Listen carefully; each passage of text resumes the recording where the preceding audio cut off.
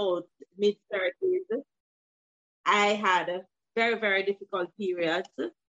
And I, struggled with a lot of cramps and pain, and, it's all very heavy periods, sometimes 11 days long. And when I was diagnosed with fibroids when I was about 33, 34, I tried as an experiment to change the way I eat, because my doctor was saying to me that I have to do this major surgery. And I was dreading trying to do this surgery. I've done major surgeries in my life. I was dreading the whole process. So I'm like, you know what? I'm going to try this thing as an experiment. And I changed my relationship with food. It's the best decision I've ever made. I'm no longer having painful periods. My periods are 2 days long now. I don't have any pain or discomfort at all. And I started HerFlow because I wanted to shout it from the rooftops. I wanted women to know we don't have to be living in pain. Pain is a part of our life story from we are girls until we become older women. We are living with pain. And you hear people say things like women are bred to feel pain. And I just find those things insulting, because what happens is you end up having to deal with pain so much that you think that it's supposed to be a part of being woman. And so, I really, really try hard in my work to educate women and girls that they do not have to live in pain, that your body can be a place of peace and pleasure and great joy. And, it is my life's work to educate us, especially Black women, educate us about the wonders of our bodies and what we can do with it and how it can help us to live full, meaningful lives. Yes. We don't have enough time for me to tell you what makes me tick. Yes. But and just so you know, and just so you know, when the recording started just towards the end. So I apologize. We missed the part where you are from. Jeffreytown, St. Mary? Jeffreytown, St. Mary. I grew up in Jeffreytown, St. Mary. I don't know if GPS has it on. I think it's a little tiny town. And in Jamaica, when they have PA in the address, it's real country. So it's Jeffreytown, PA, St. Mary. Yes. So, it's not post office, it's postal agency.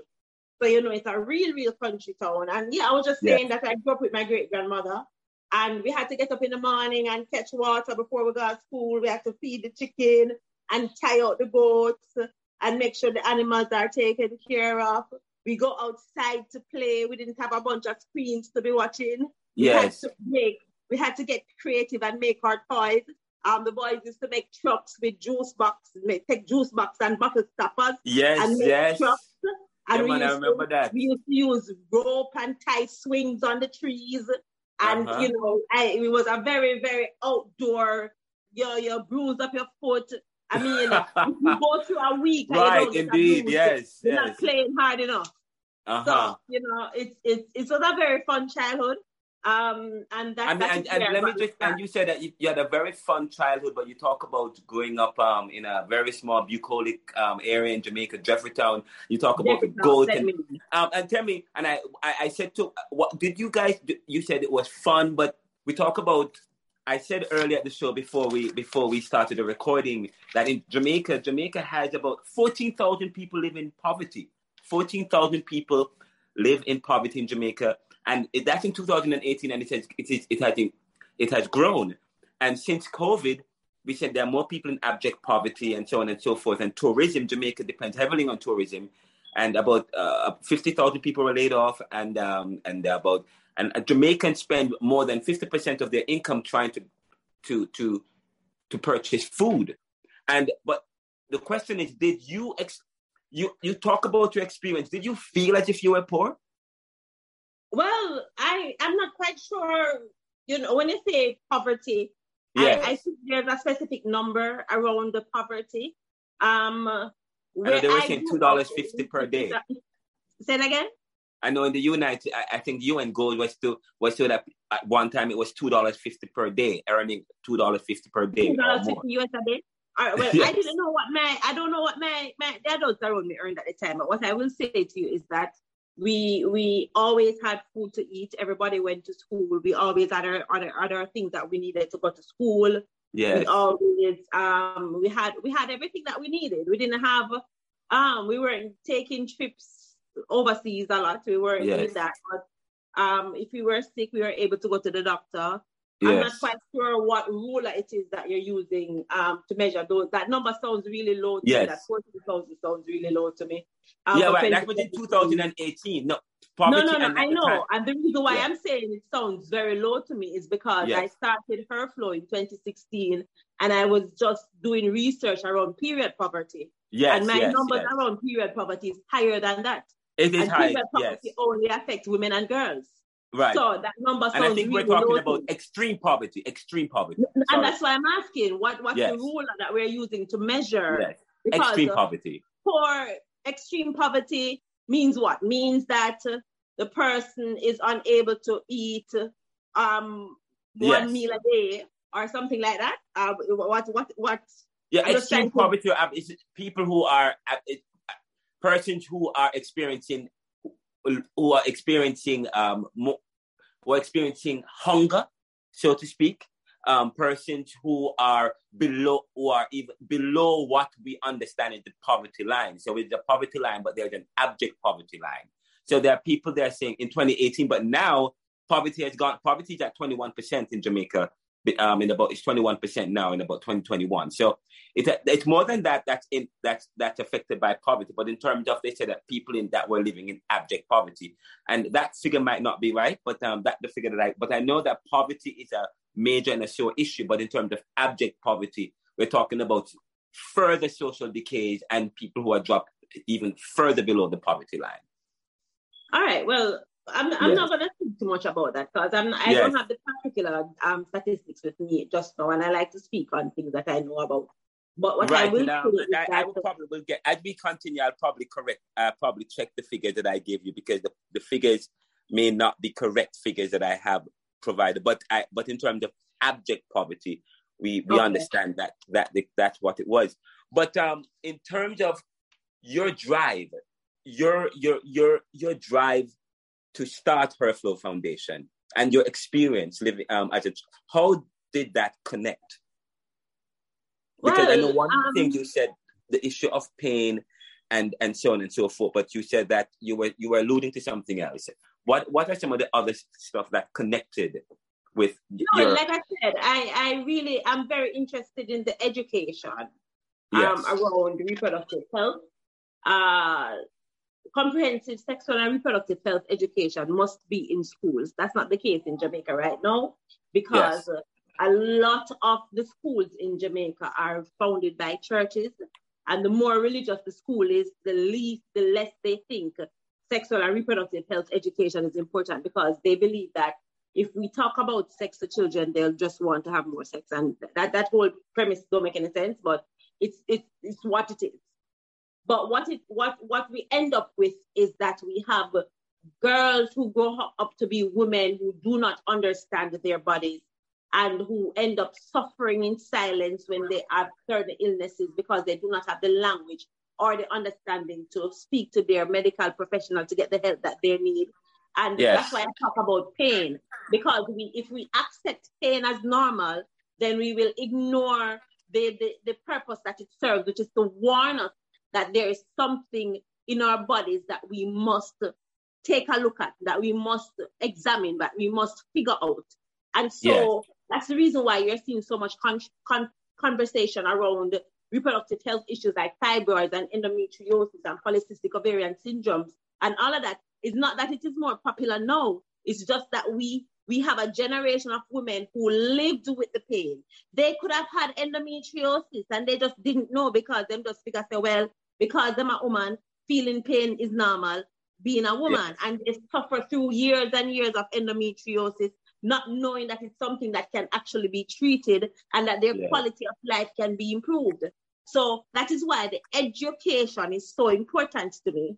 So when I started HerFlow, I visited 3 high schools in the first year. And the first school I went to was Holy Trinity High. And I met a young lady who said to me, I did a period workshop, and, I was talking to the students individually. And she said to me, I can use one pad for 5 days. And after I lift my jaw off the floor, I asked her how she did that. Yes. One pad for 5 days. Okay. She said, well, usually she don't have any money to buy pads. So what she would do is she'll go to the guidance counselor and ask her for products, and guidance counselor will give her one single pad, and she knows she has to make it last as long as she possibly can. So what she would do is she'll put tissue on top of the pad, and she'll change the tissue. Oh, wow. So she try to avoid soil in the pad as much as she can. And even if it is soil, she'll just put the tissue on top of it and just keep on changing the tissue. Okay. That is how I started paying attention when I go to the schools and ask them, what's happening with what do we do when the girls don't have any menstrual products? And when I was examining even closer, I realized that through the PASS program, we have approximately 80-something thousand pubescent girls on the PASS program that only gives them food. The PASS program does not supply them with menstrual products. So I thought to myself, if they don't have the money to buy lunch, then they don't have the money if they have their periods to buy menstrual products. When I started to discuss this with the guidance counselors and the school nurses, they confirmed my suspicion and said that what they do is sometimes they will have their own personal stash and they will give them out of their own personal stash, but it's never enough. So that is how the period poverty project side of HerFlow started. But HerFlow is not just about period poverty. Okay. HerFlow's mandate is to empower Jamaicans about reproductive health through education and mentorship. Ending period poverty is a project. And I would like to end period poverty so I can get to the education of it all, because that is still our most important issue that I think we must have.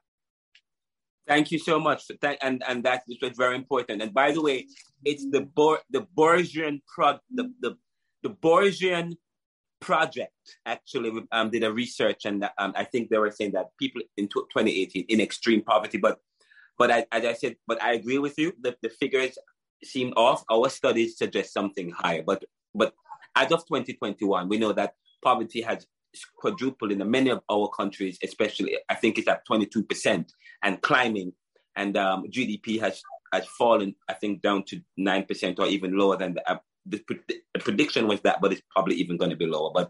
But those are some of the issues. But you are here. Not only are you looking at your ending period poverty by provide and tell me a little bit of work in terms of period poverty, and then I want to talk to you about also the education piece, because education is very important, because it talks about building human capital.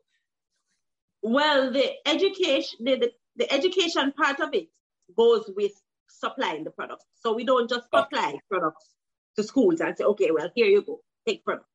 We actually conduct workshops and we teach the kids how to use the products. We include the boys in the conversation. That's a massive, massive important part of it for me personally, because I grew up in a house where men were not supposed to experience my period. I remember that statement because that statement was said to me by my grandmother. You must hide your period so well that the men in the house must never experience your period. Mm-hmm. And experience your period part means if the unopened pack of pads is on the counter in the bathroom, that is a no-no, because they're not supposed to see any evidence of it. And my whole thing is, why do we have to hide our periods? The jig is up, the secret is out. If you're of a certain age, you have a period. That's just what it is.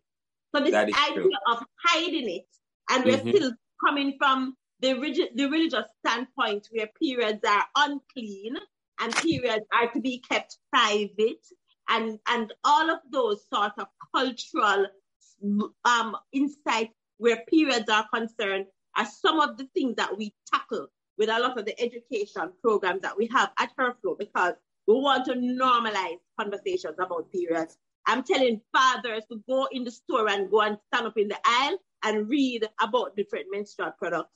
I'm telling single men to have menstrual products in them glove compartments in them car. Can you imagine what kind of big up you'll get from a woman that you're trying to date?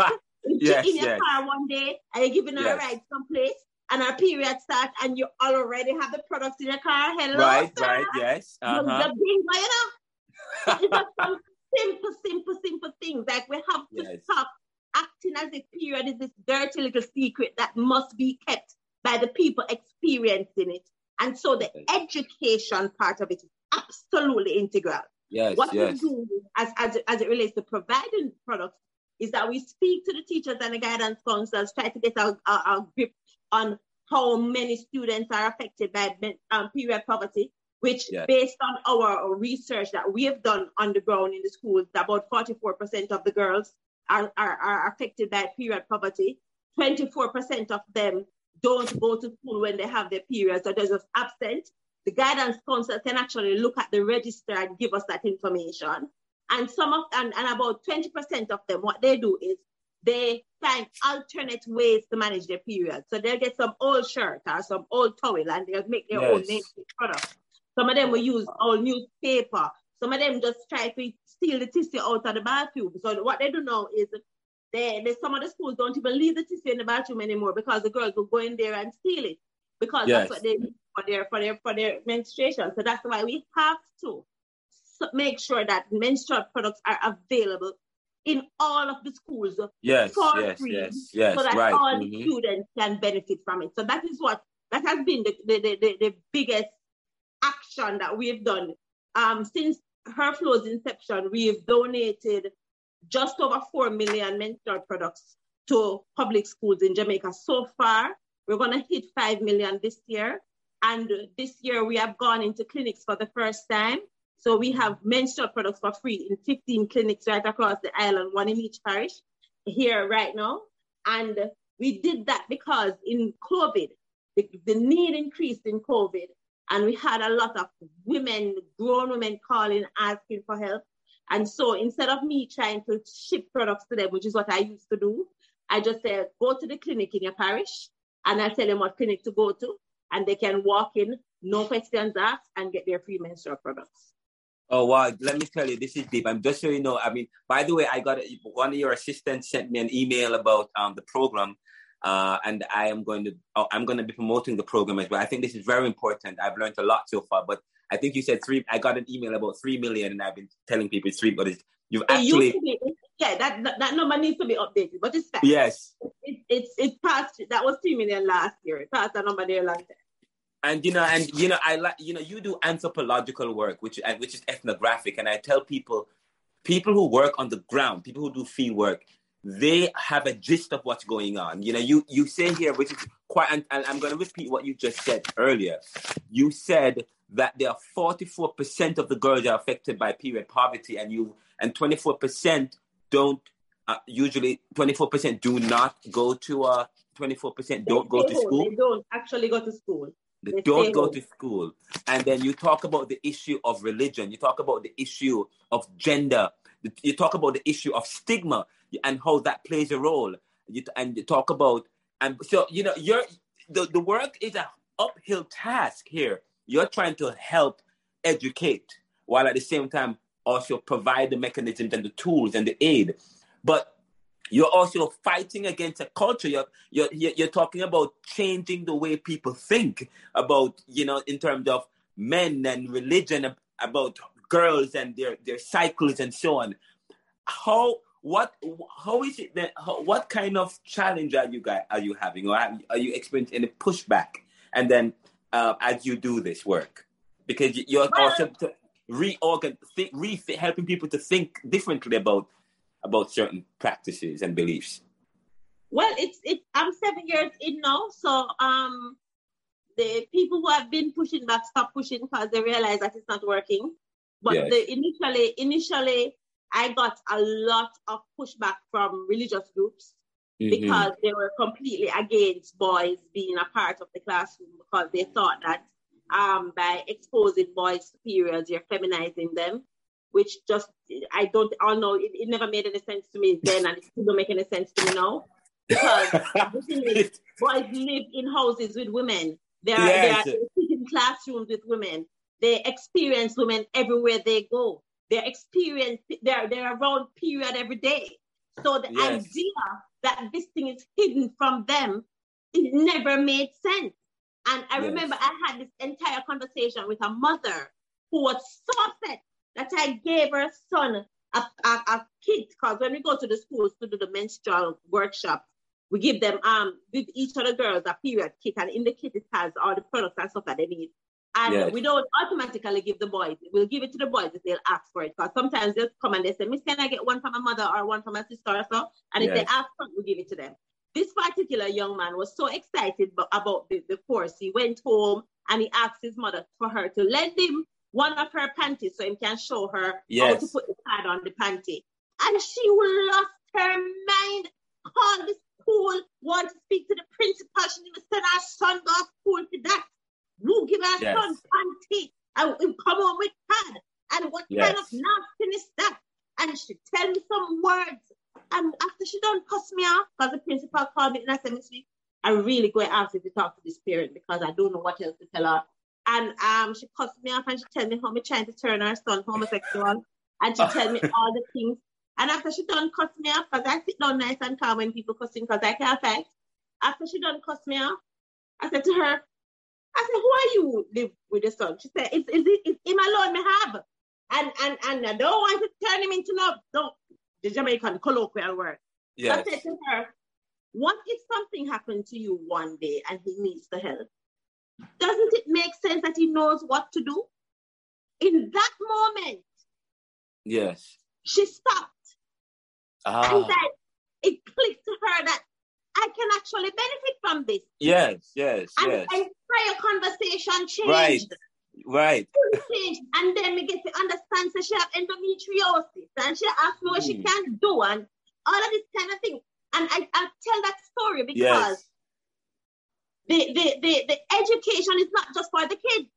Right. It is also for their parents because their parents are in this culture too. And in this culture, boys are not supposed to be exposed to period. Men are not supposed to be handling menstrual products to the point where right now I have male friends with daughters. And when them daughters start them period, they're calling me. And then when they go to buy the products, them friends, them bridging, I say, boy, what that man? Oh yeah, do like something there, and they have to say to them, yes. What you mean? They have to defend it. Okay. We are still in that culture. So that is the reason why, when I started, the pushback came from the parents, the pushback came from the adults, who never had a problem? The children. Yes. I've never gone to a school and a boy said, I don't want to learn about this. Yes. That's they good. Have questions. They want to touch the products. Then say, Mister, this I feel like Pampers, Miss, so you walking on this, Miss? So Mister, can urinate on it, Mister, can pee in it? They have a million questions. So if their parents who have the issue, they're the ones who want to keep them in the dark ages. They're the ones who are fighting them from trying to learn about the people who they are sharing the world with every day. So in terms of pushback, that's where it comes from. And so and I think but here you are now. You said that not so much now. What not so much now. And so how are people changing now? What are you seeing in terms? And I know you said you still have issues with, and we're going to talk about in terms of support, in terms of government support at the national level, and where you get to support. But and as I get into that, what are some of the changes and what did you have to do or to bring about that kind of change? Well, I will take full responsibility for a lot of the change that has happened because I forced people to have conversations. One of the things that I did, I targeted men with daughters. They were nice, low-hanging fruit because they can avoid this conversation if it's their spouse.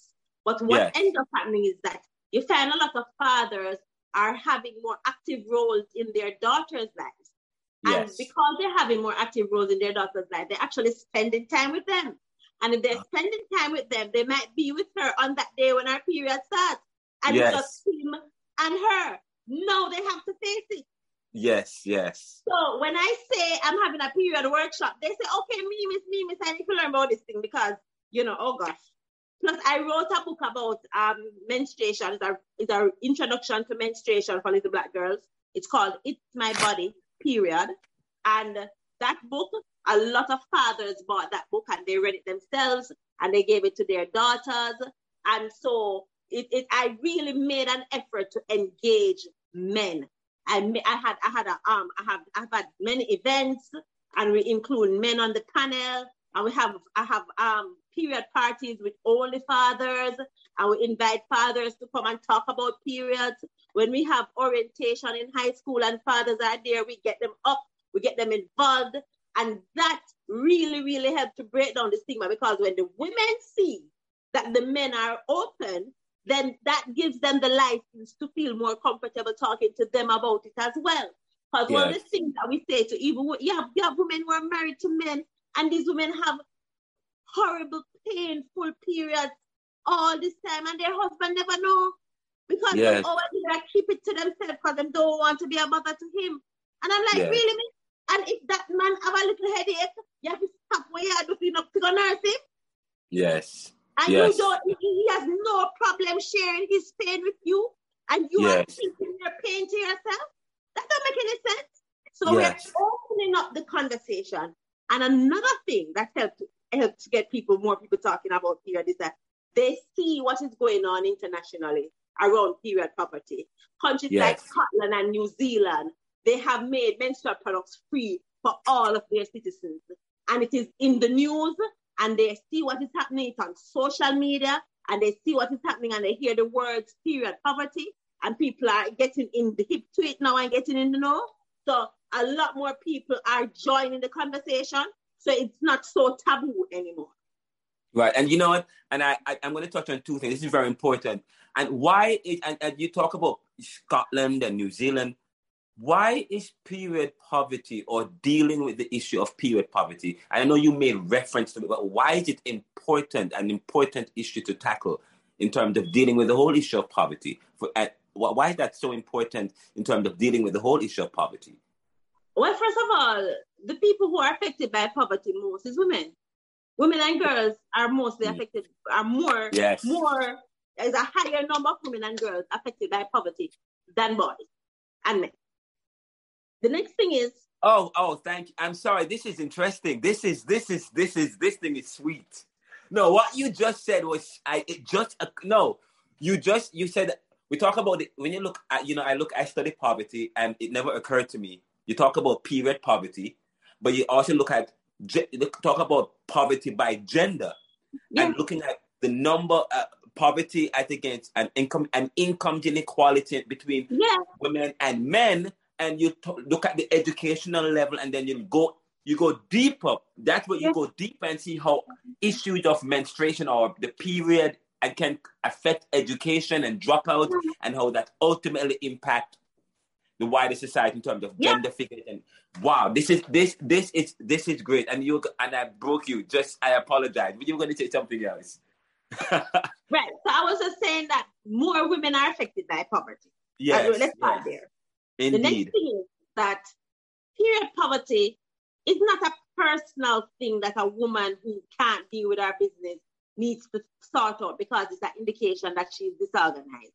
Right. What period poverty represents is a woman's inability to take care of her family. When a woman pop down, the family pop down, which means the community pop down. Let us be clear. When you empower a woman, you empower a community. So if that woman cannot go to work because she has her period, she can't leave the house because she don't have any menstrual product, she cannot get to go to work. If she's at work and her period starts, her productivity falls. Because she cannot manage her period, because she does not have the products to manage her period, which is one of the reasons why we're starting a campaign to get corporate Jamaica to provide menstrual products in their bathroom, so all of their staff members can have the tools that they need to do their work at work. Right? So now you're taking it beyond school. You now want to go into the... and just because you're dealing with... this is a very core issue, because when we talk to businesses are always thinking about generating revenues and productivity, and as someone who worked in corporate America, what is important? Productivity. And you're saying that the issue of this period poverty also can affect productivity. Correct. So your work here is very important, not only at the education or the school level, but also at the professional level. Yes, because now her productivity is affected.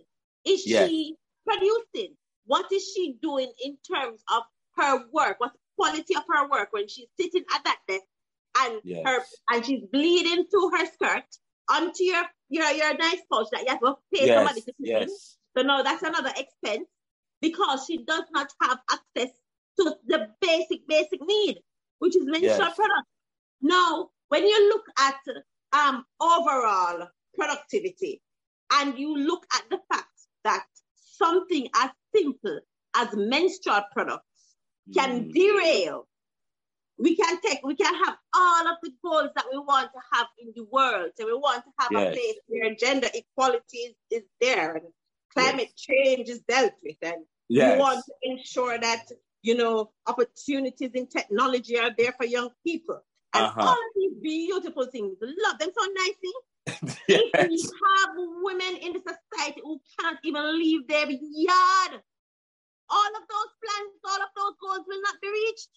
Yes, that is true. And some of the things that these women do to manage their periods put them in a situation where they harm themselves.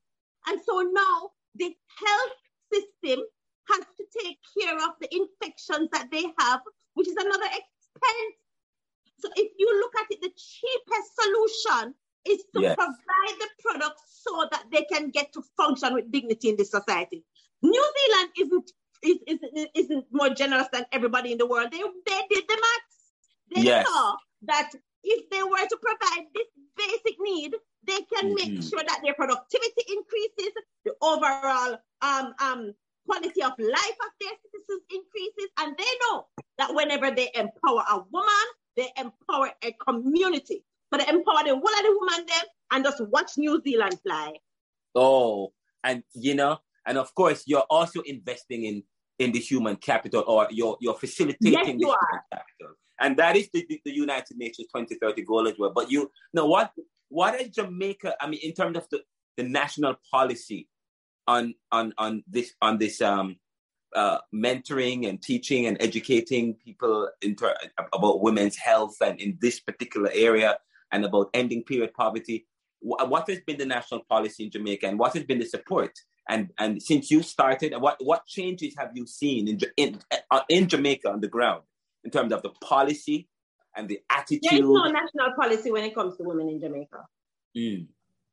I've been very critical publicly of the government, the fact that in all of the great plans that we're making, all of the goals that we have set for ourselves, we have not included women, and we do not have anything on the books to deal with issues that affect women. Now, female reproductive health issues affect over 80% of Jamaican women. That is not me talking, that is the doctors who treat women, the gynecologists talking. And over 80% of Jamaican women are affected by reproductive health issues. Yes. I've had conversations with gynecologists, and they're saying to me that they are doing 3 to 5 hysterectomies a week on Jamaican women. Now, hysterectomy is not a vitamin pill. When the doctor says you have to do a hysterectomy, it means that you have reached a state where that is your best outcome, that will give you your best outcome. What is causing so many of us to need hysterectomies right now? There's no study around anything that affects reproductive health in Jamaica. So if we talk about policy, we have not even looked at what is causing so many women to be having all of these issues. Now we're talking, in terms of health, we're talking about non-communicable diseases, which I think is a very important conversation. But one of the problems that we don't talk about when we talk about non-communicable diseases is how does reproductive health issues fit into that? If you look at a lot of the women who have non-communicable diseases, women who have heart disease and hypertension and all that, they also have a reproductive health issue. You know what doesn't get any benefit? The reproductive health issue. We started the National Health Fund, for example.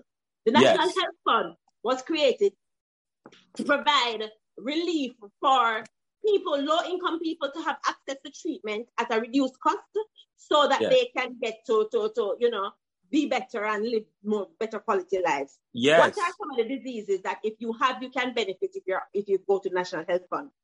All of the non-communicable diseases, hypertension, the heart disease, diabetes, all important, all great.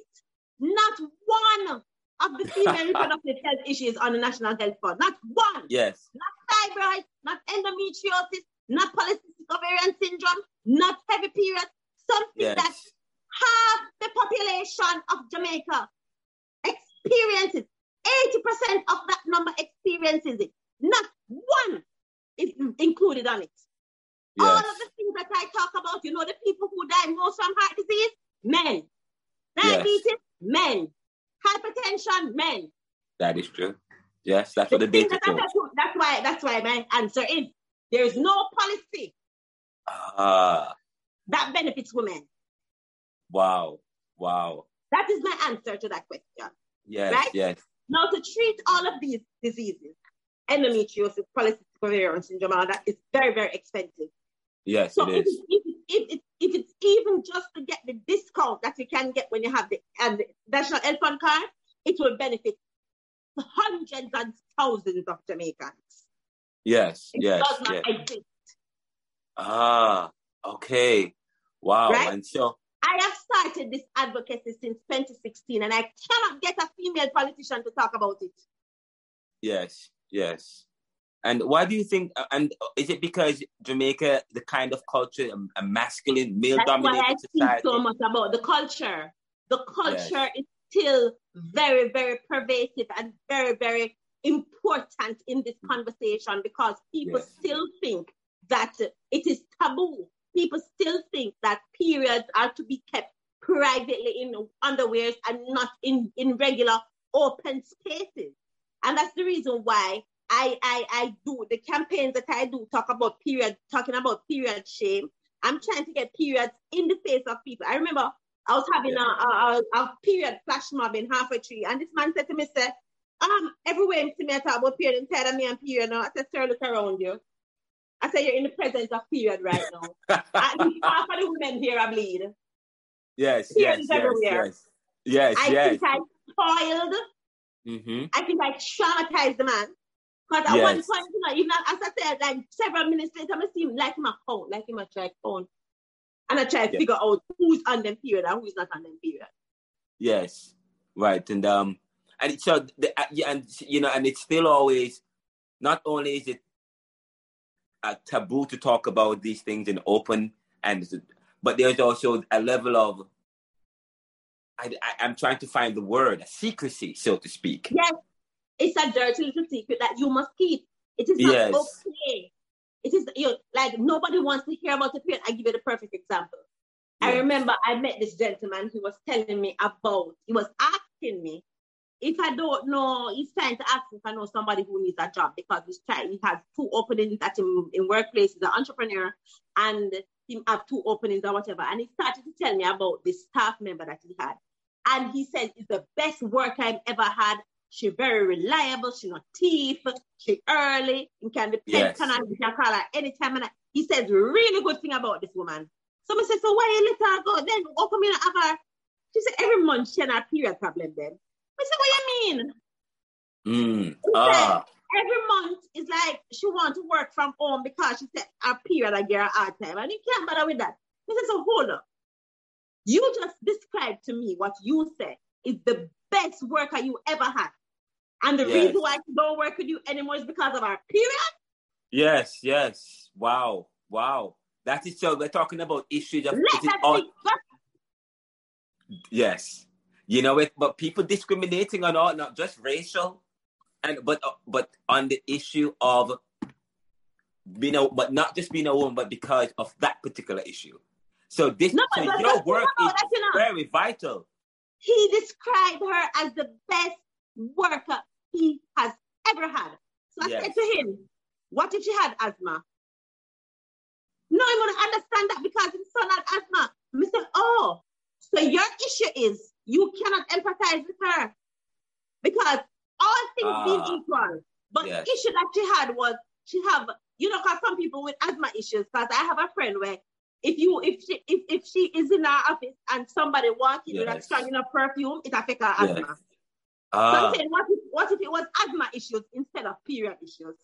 Then he wouldn't have had a problem because his son have asthma too, so him understand. Oh, so therefore they can't empathize because that's not something that they have to deal with. But this is quite revealing. This is quite interesting. It's quite powerful.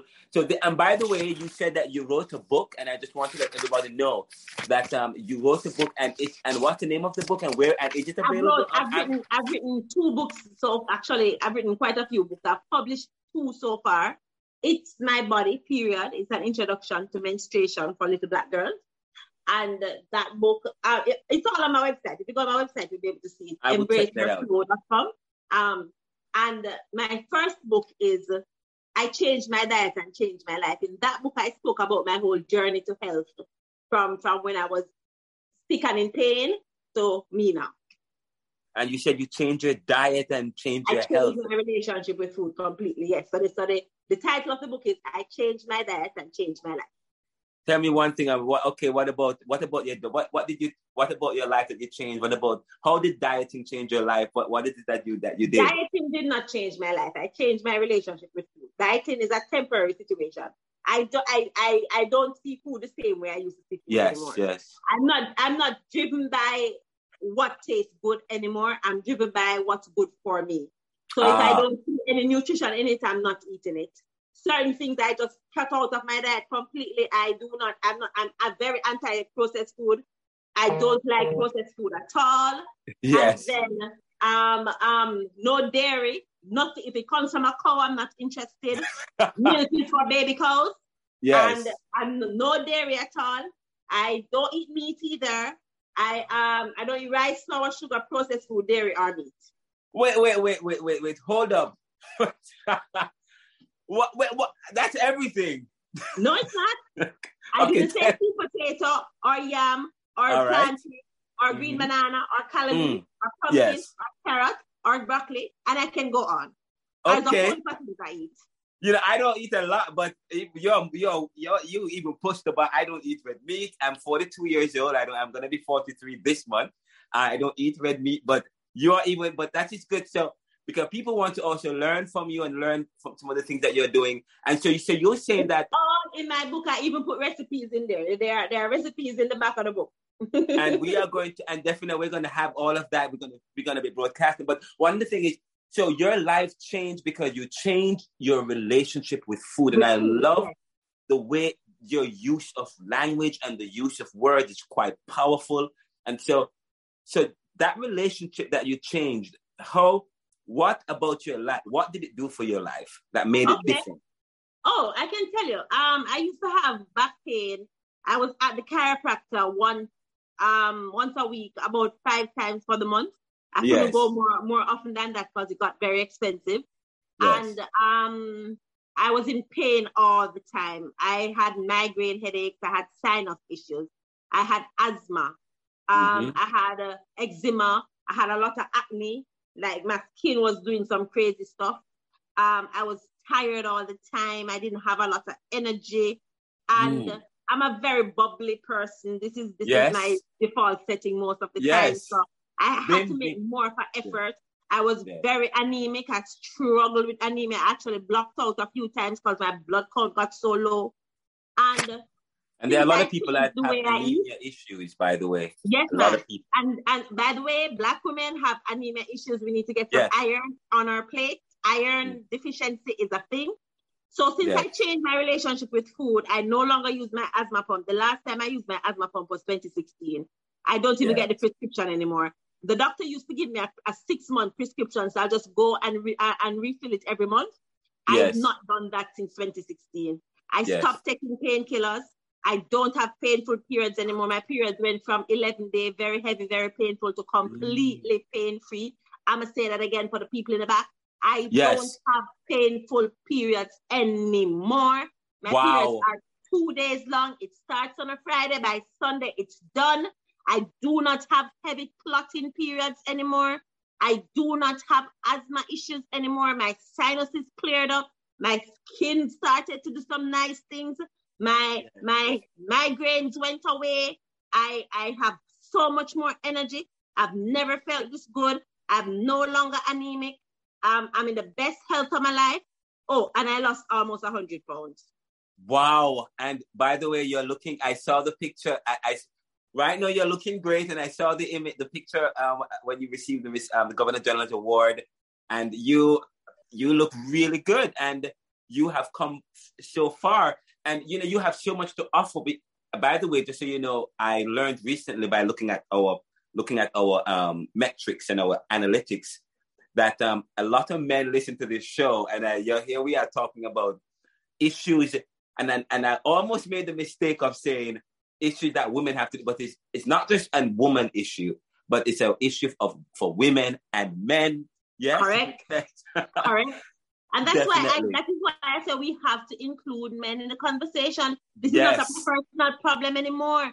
This problem affects all of us. We have to include men in the conversation. And gentlemen, get involved. Ask questions. Go to the gynecologist with her. See what she has to go through. Her body is not just for you to enjoy. It's a lot of things she has to do to maintain it. Participate. Sometimes all she needs from you is a foot rub or a shoulder rub or whatever kind of rub she like rub. Don't bother with the thing here where you sit on the sidelines and she one over there suffering by herself, because if it's a can you have for your little toe, she have to then put on the can pad on the little toe. Yes. Oh wow.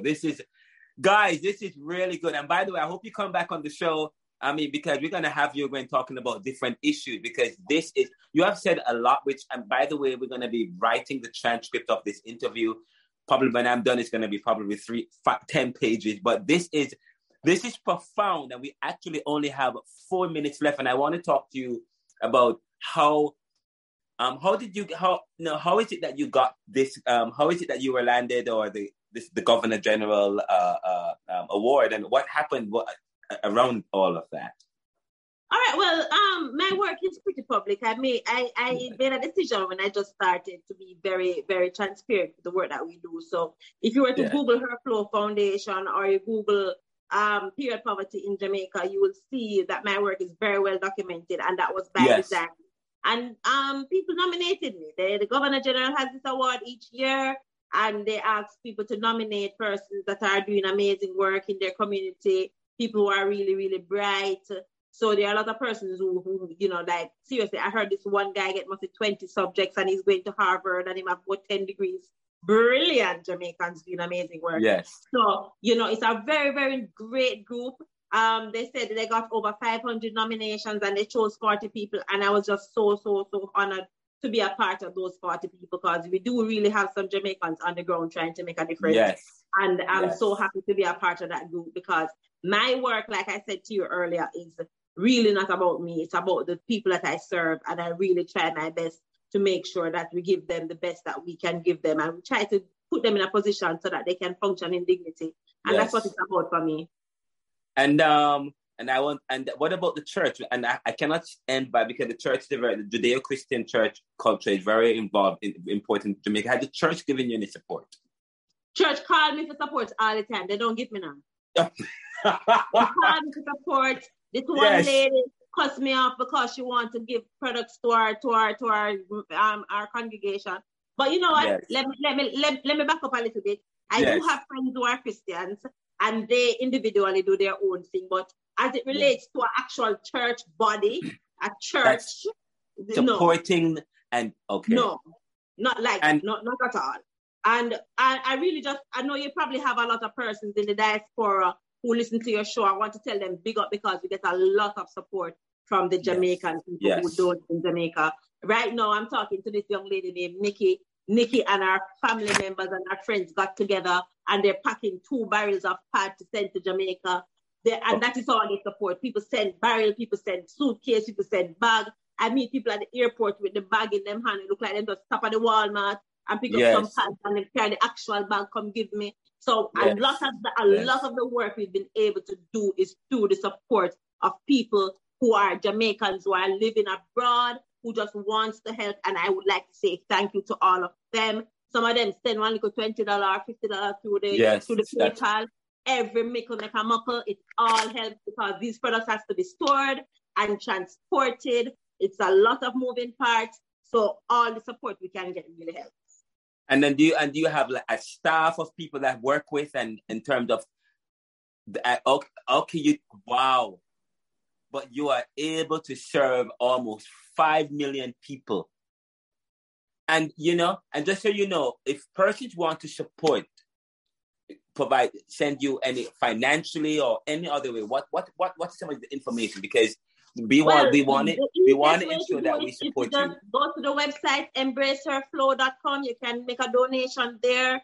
The PayPal account number information is there. Just click and it sends you directly. You can make a donation there. If you want to send some products to me, we can talk about that as well. All the information is there.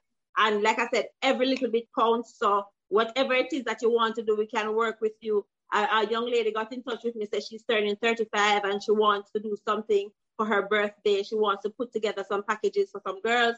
And we try to work. I try to work as much as I can with anybody who wants to help, because like I said, this is not a me thing. This is a we thing. And the quicker we can solve this problem, the quicker I can get to the real business of the education, because that is where I think the real work needs to be done. Wow. What are your fears as you look to the future? What are your fears as you look to the future? And yes. Oh. In fact, before you say that, what are your plans for HerFlow in terms of for the next 5-10 years? What you hope first of all, in the next, before 2022 ends, I'm ending period poverty in schools. I've worked out the math. I know what it's going to take. So before the end of 2020, I'm going to make sure that every single girl in every single public school in Jamaica has access to their menstrual products. That is something that I'm actively working on. If you want to participate in that, visit the website. Definitely. Yes. In terms of the HerFlow's plans over the next 5 years, I want to get more products into clinics. I want to get, we have 300 clinics in the country. I like to get free products in as many of them as possible, so that the products will be available to the women and girls in Jamaica who need it. I would like to get to a point where we work and we can start the education drive in a more consistent basis. I do 4 school tours a year, and through that 4 school tour, we hit about 106 schools through 4 school tours. I would like that to become more, so that we can get to have a consistent education program that goes into the schools on a more consistent basis. In the next 5 years, I would like to see comprehensive sexual and reproductive health education as a part of the mandatory curriculum in schools, right up there with maths, English, and science, because it is definitely necessary for us to understand ourselves and our bodies so that we can function in dignity. And we cannot do it unless we tell the children the full truth. Oh, wow. So you have a plan for the future, and this is really good. And so the next question, I had another question to ask, but I think it slipped me. But what are your fears as you look to the future? Because you have these plans. And by the way, yes, before you answer, yes, I remember as you talk about education and so on, so as to develop consistency. In other words, you are fighting. You want us you want Jamaicans as a people to become more consistent, to be more systematic about this business, and not reactive. Systematic is the word I'll use. I just want us to understand what it is, because right now a lot of persons are functioning off, what somebody tells them or their own assumptions of, and a lot of it is just misunderstandings and misinformation. I've actually seen situations where I see a father give him daughter 1 product a day and say, see, one a day it must last. And say, sir, she can't use 1 product a day. And when I sit him down and explain to him why she needs to change at least every 4 hours because of bacteria and all of those kind of things, he go, when he never understand that, he just try to make it last.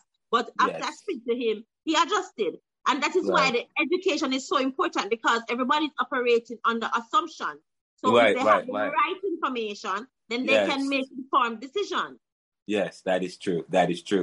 And the reason why I said that, I know recently I saw that Prime Minister Andrew Holness was talking about urging people, you need to start putting things in to get ready for the hurricane season. And I remember saying that it has to be something that we can't be reactive about it. It's something that it's built into the system in such a way, it's in a cog's wheel kind of a way, built into the system. And you're trying to, and the way you're trying to do things like this, in terms of being, you don't want to be reactive. You want to deal with the psyche. You want to develop the understanding by engaging people and so on. So this is Shelly-Ann, Miss Shelly-Ann Weeks. I am impressed. I can't wait to read your work some more. I can't wait to access and to purchase your books. And I have a company, a big corporation, that part of it that we do is we also do, we are a publisher as well. So we promote other people's work and we do research, but I want to delve into that. And, the last question is, what are your fears as you think about the future and all these other things? What are your fears and your concerns? You asked me what my fear about 4 times now, and I'm trying to come up with something. I don't want to say that I'm fearless. It's just that I'm not driven by fear at all. Fear has never been an obstacle for me because the way I see fear is nothing changes if somebody says no. So I don't fear rejection at all. So if you tell me no, okay, I know what happens if no. I am exactly where I am at right now if you say no. If you say no, nothing is going to be different. But yes is when some stuff starts to move around. So I don't function from a space of fear. I know that when I started this work, I got rejected by a whole heap of people who right now are calling my phone. So you just wasn't ready 5 years ago. You're ready now. Okay, let's talk. So I don't function from a space of fear. I know that there are a lot of things outside of my control, and I'm okay with that. I just try to work within the things that I can control and try to see how I can effect change step by step. I don't expect to do this thing in one foul swoop. That's never been the case. I value the long game. I know that I have to take it on one step at a time, and I'm prepared to do that. So that's where I function. That's the space I function in. And because I function in that space, fear is not a big part of that space for me at all, because I know what's possible. I know what I'm capable of. I know what I'm in control of. And for the stuff that I'm not in control of, I just work with it as much as I can. And if it's no, then we move on till we get a yes. We're not afraid of no. Wow. And what it is, where does that come from? That vim, vigor, vitality, that dynamism, that fearlessness, where does that come from? Well, I tell you, in the beginning, that the most influential person in the world is my great-grandmother. And I distinctly remember something she said to me when I came home from school. I was a little toddler girl coming from school because I went to school and they were teasing me that my forehead big. And I went home crying to her that I don't want to go back to school because them teasing me so my forehead big. And she lifted me up by my shoulders and bring me up eye level to her. And she shake me and she said, never allow what other people say about you to affect the way you feel about yourself. And I never forgot that. And so I am not motivated by people's opinion of me or what it is that I'm doing. I know that what I do make a difference because I see who it affects. When I go to the school, that the little girl who tells me that she used one pad for 5 days and she got the pad that she needed and made sure that she was supplied every month. And when her teachers are reporting back to me that her grades are improving and she has so much more confidence now and she's doing so much better now and she speaks up in class. And the fact that she's in university right now, that's all I need because I know that I was a part of her journey and I helped her to get where she is right now. So for me, it's not about, I'm very honored, to get the award, the Governor General's award, but when I get a report from a teacher that tells me that somebody who had behavioral problems in class is not having that issue anymore because they have their products and they feel a lot more confident and they can function in dignity. And that's all I need. When the teacher tells me that the boys are more respectful of the girls when they have their periods now, and they're more supportive of them because they sat in the class and they learned about period, it's because I get to see that what I do is making a difference. And that's where the magic is for me. Oh, wow. Well, that's powerful. I'm going to end it there. And by the way, you have moved me, just so you know.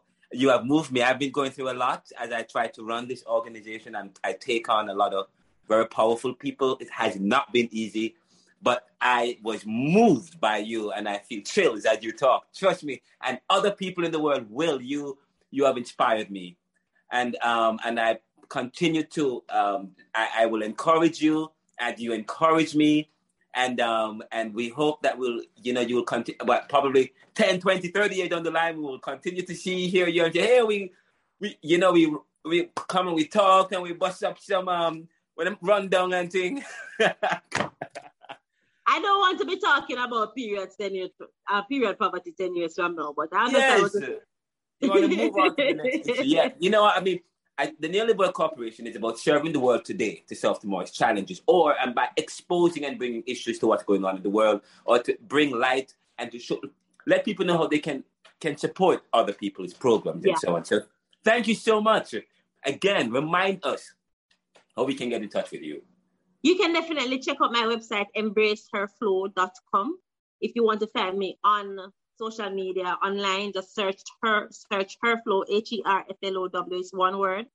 And listen, I tell everybody that ending period poverty is something that we can all contribute to. It's a team effort. So you don't even have to donate to HerFlow, but just help somebody who you know need help. So if somebody in your community, somebody in your church, somebody in your classroom, somebody at your office, whatever you can do in your space to help somebody live in dignity, please go ahead and just be kind. Just because you can. Don't worry about if they're grateful or not. You'll never get the level of gratitude that you want anyway. So don't do it for the gratitude. Just be kind because you can. Thank you so much. That was the executive director of the HerFlow Foundation, a very powerful foundation that's run by a very dynamic and an amazing, fearless woman that is just doing her thing and impacting people's lives. Thank you so much for the work that you're doing. And I wish you. Yeah, man. And this show will be available on audio podcast in it's a couple of days, because we're gonna have to write the story as well and publish it in our journals and so on and so forth. And it will be available also on audio, live video, but after we've edited it and so on and so forth. But thank you so much. And we will talk. I have your number, so I guess we can talk and so on. You can call me anytime. I hope I can text you anytime, and drop wisdom, and and so. But you have been great, and we hope to have you to speak at some of this in the future, because that can be arranged. Yes, you are powerful. Thank you. Thank you. All right. And guys, thank you so much. Invest in her and support this dynamic work that is investing in people. Take care. And you'll get a chance to hear this before everybody else anyways. All right? Awesome. Yeah, man. You were great. Take care. Bye-bye. Yeah, man. Thanks so much. Take care. Yeah, man. Bye-bye.